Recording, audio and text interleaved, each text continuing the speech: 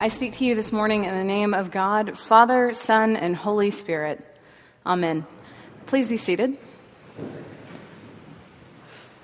Good morning. It's been quite the week for faithful people around the world. Faithful Muslims have celebrated the day of sacrifice, where they remember Abraham's faithfulness and Isaac's life being saved on the altar. And they have celebrated the Hajj, the journey from Medina to Mecca. Faithful Jewish people have celebrated Yom Kippur, the Day of Atonement, and the conclusion of 10 days of prayer and reflection that began at the Jewish New Year.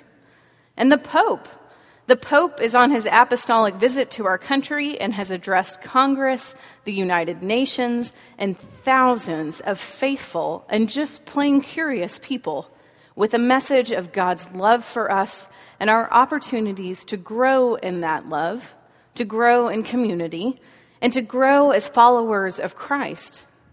Couple all of that with a lunar eclipse combined with a supermoon tonight, the blood moon that pagans will celebrate, and you have quite the religious week.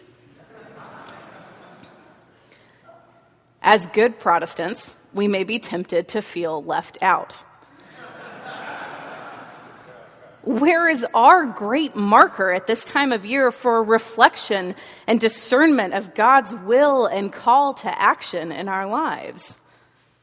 Fear not, good friends, because we're celebrating the feast of it today.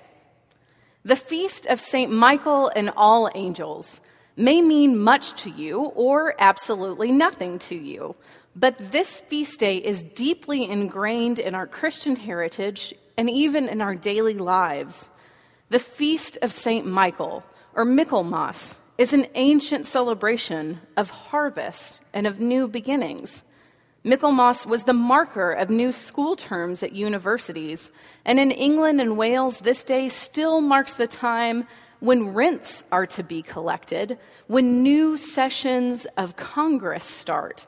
And it's our very own Supreme Court that follows this in the first Monday of October, returning to Senate. Michaelmas is a celebration that focuses on God's blessings, a reckoning of affairs, and both the hope and expectation of great change in the near future.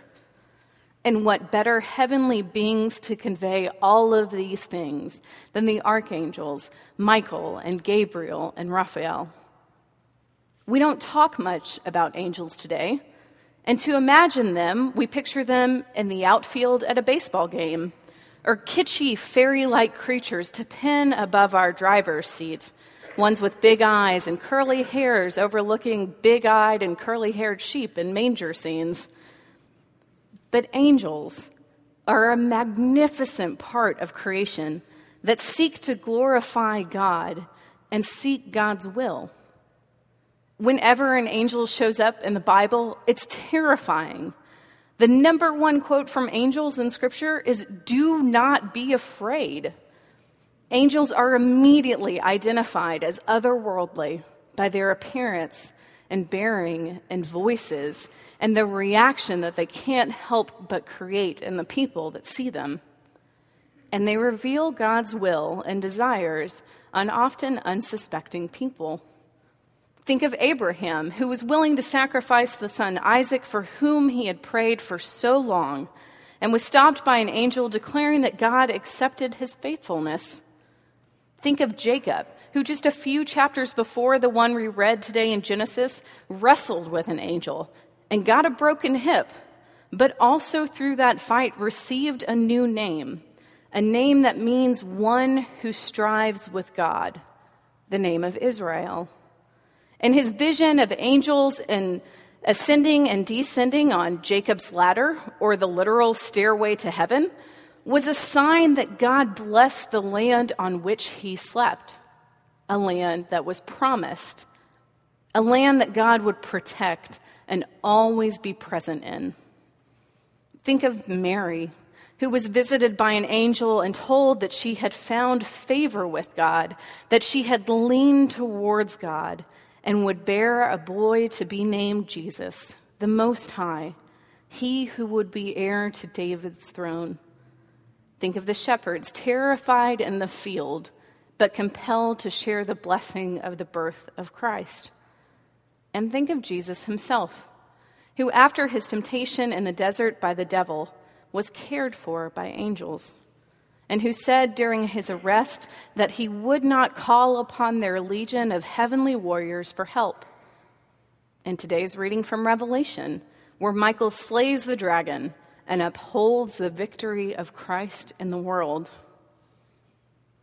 The motto for angels may as well be to protect and to serve. That's what angels do best.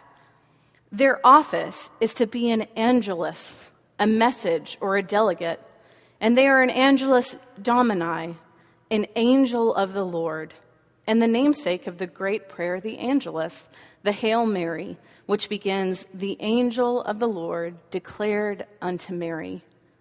And their name is the name of the bells that call us to worship and mindfulness that God is always with us and always for us.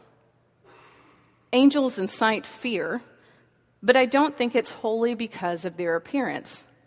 Whenever an angel appears to share God's will for a person or for a people, nothing is ever the same. Angels are like us in that they are chiefly designed to be in relationship with God, a relationship filled with wonder and praise and communion.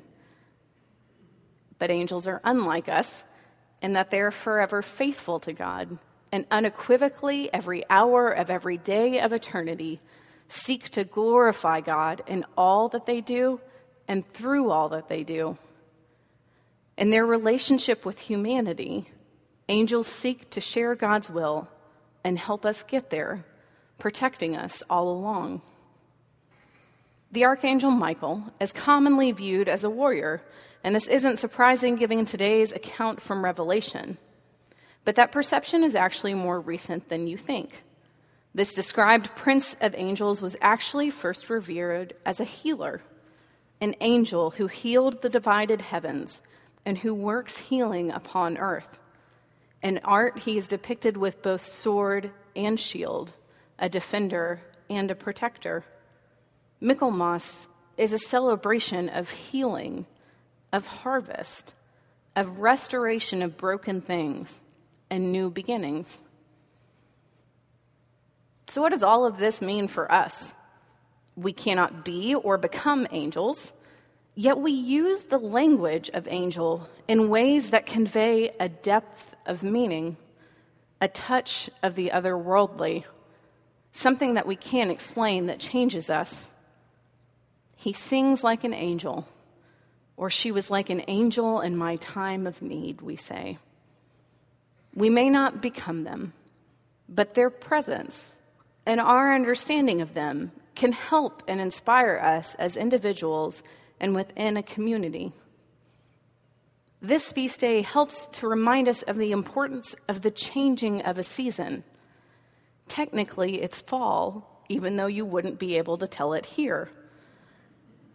And at the end of all the planning and toil and work that it takes to plant and grow and tend a crop, we reap a harvest. And this is important to recognize in our own lives, but it's also something to mark or celebrate in the lives of others. Have you recently accomplished a goal? Has someone in your life recently experienced a marked change? Reflect on the harvest in your life and how fertile ground may be resting in relief or being prepared for new things to grow.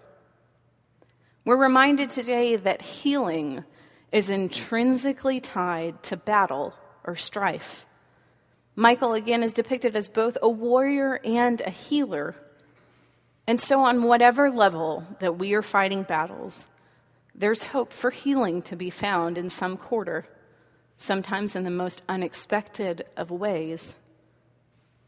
Where are the pockets of healing and hope in your battles? How can you be healing to another person who is suffering? Contemplating angels hopefully leads us into a sense of wonder about God and creation. The idea of what St. Paul describes as the great cloud of witnesses that includes the heavenly host is beautiful. That there are pieces of creation that God uses as messengers of the divine will and of our protection is rightly beyond our grasp. And even though we may never behold an angel by sight, Thomas Aquinas says that we can hear their voices in our hearts. When was the last time you were in awe of something? Where do you see wonder and grace occurring in the lives of those around you? Angels always strive to praise God, and they do this by prayer and adoration, seeking God's will, discerning with others how to move into it, and to provide strength and support and healing whenever we need them, acting as agents of God. We can learn from them.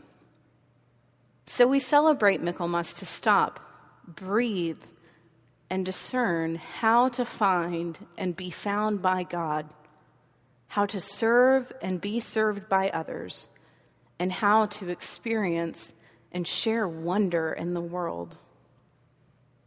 Let us pray.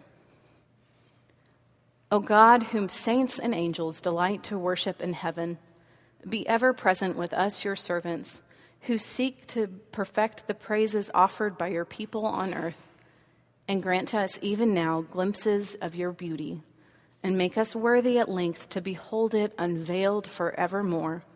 Through Jesus Christ our Lord. Amen.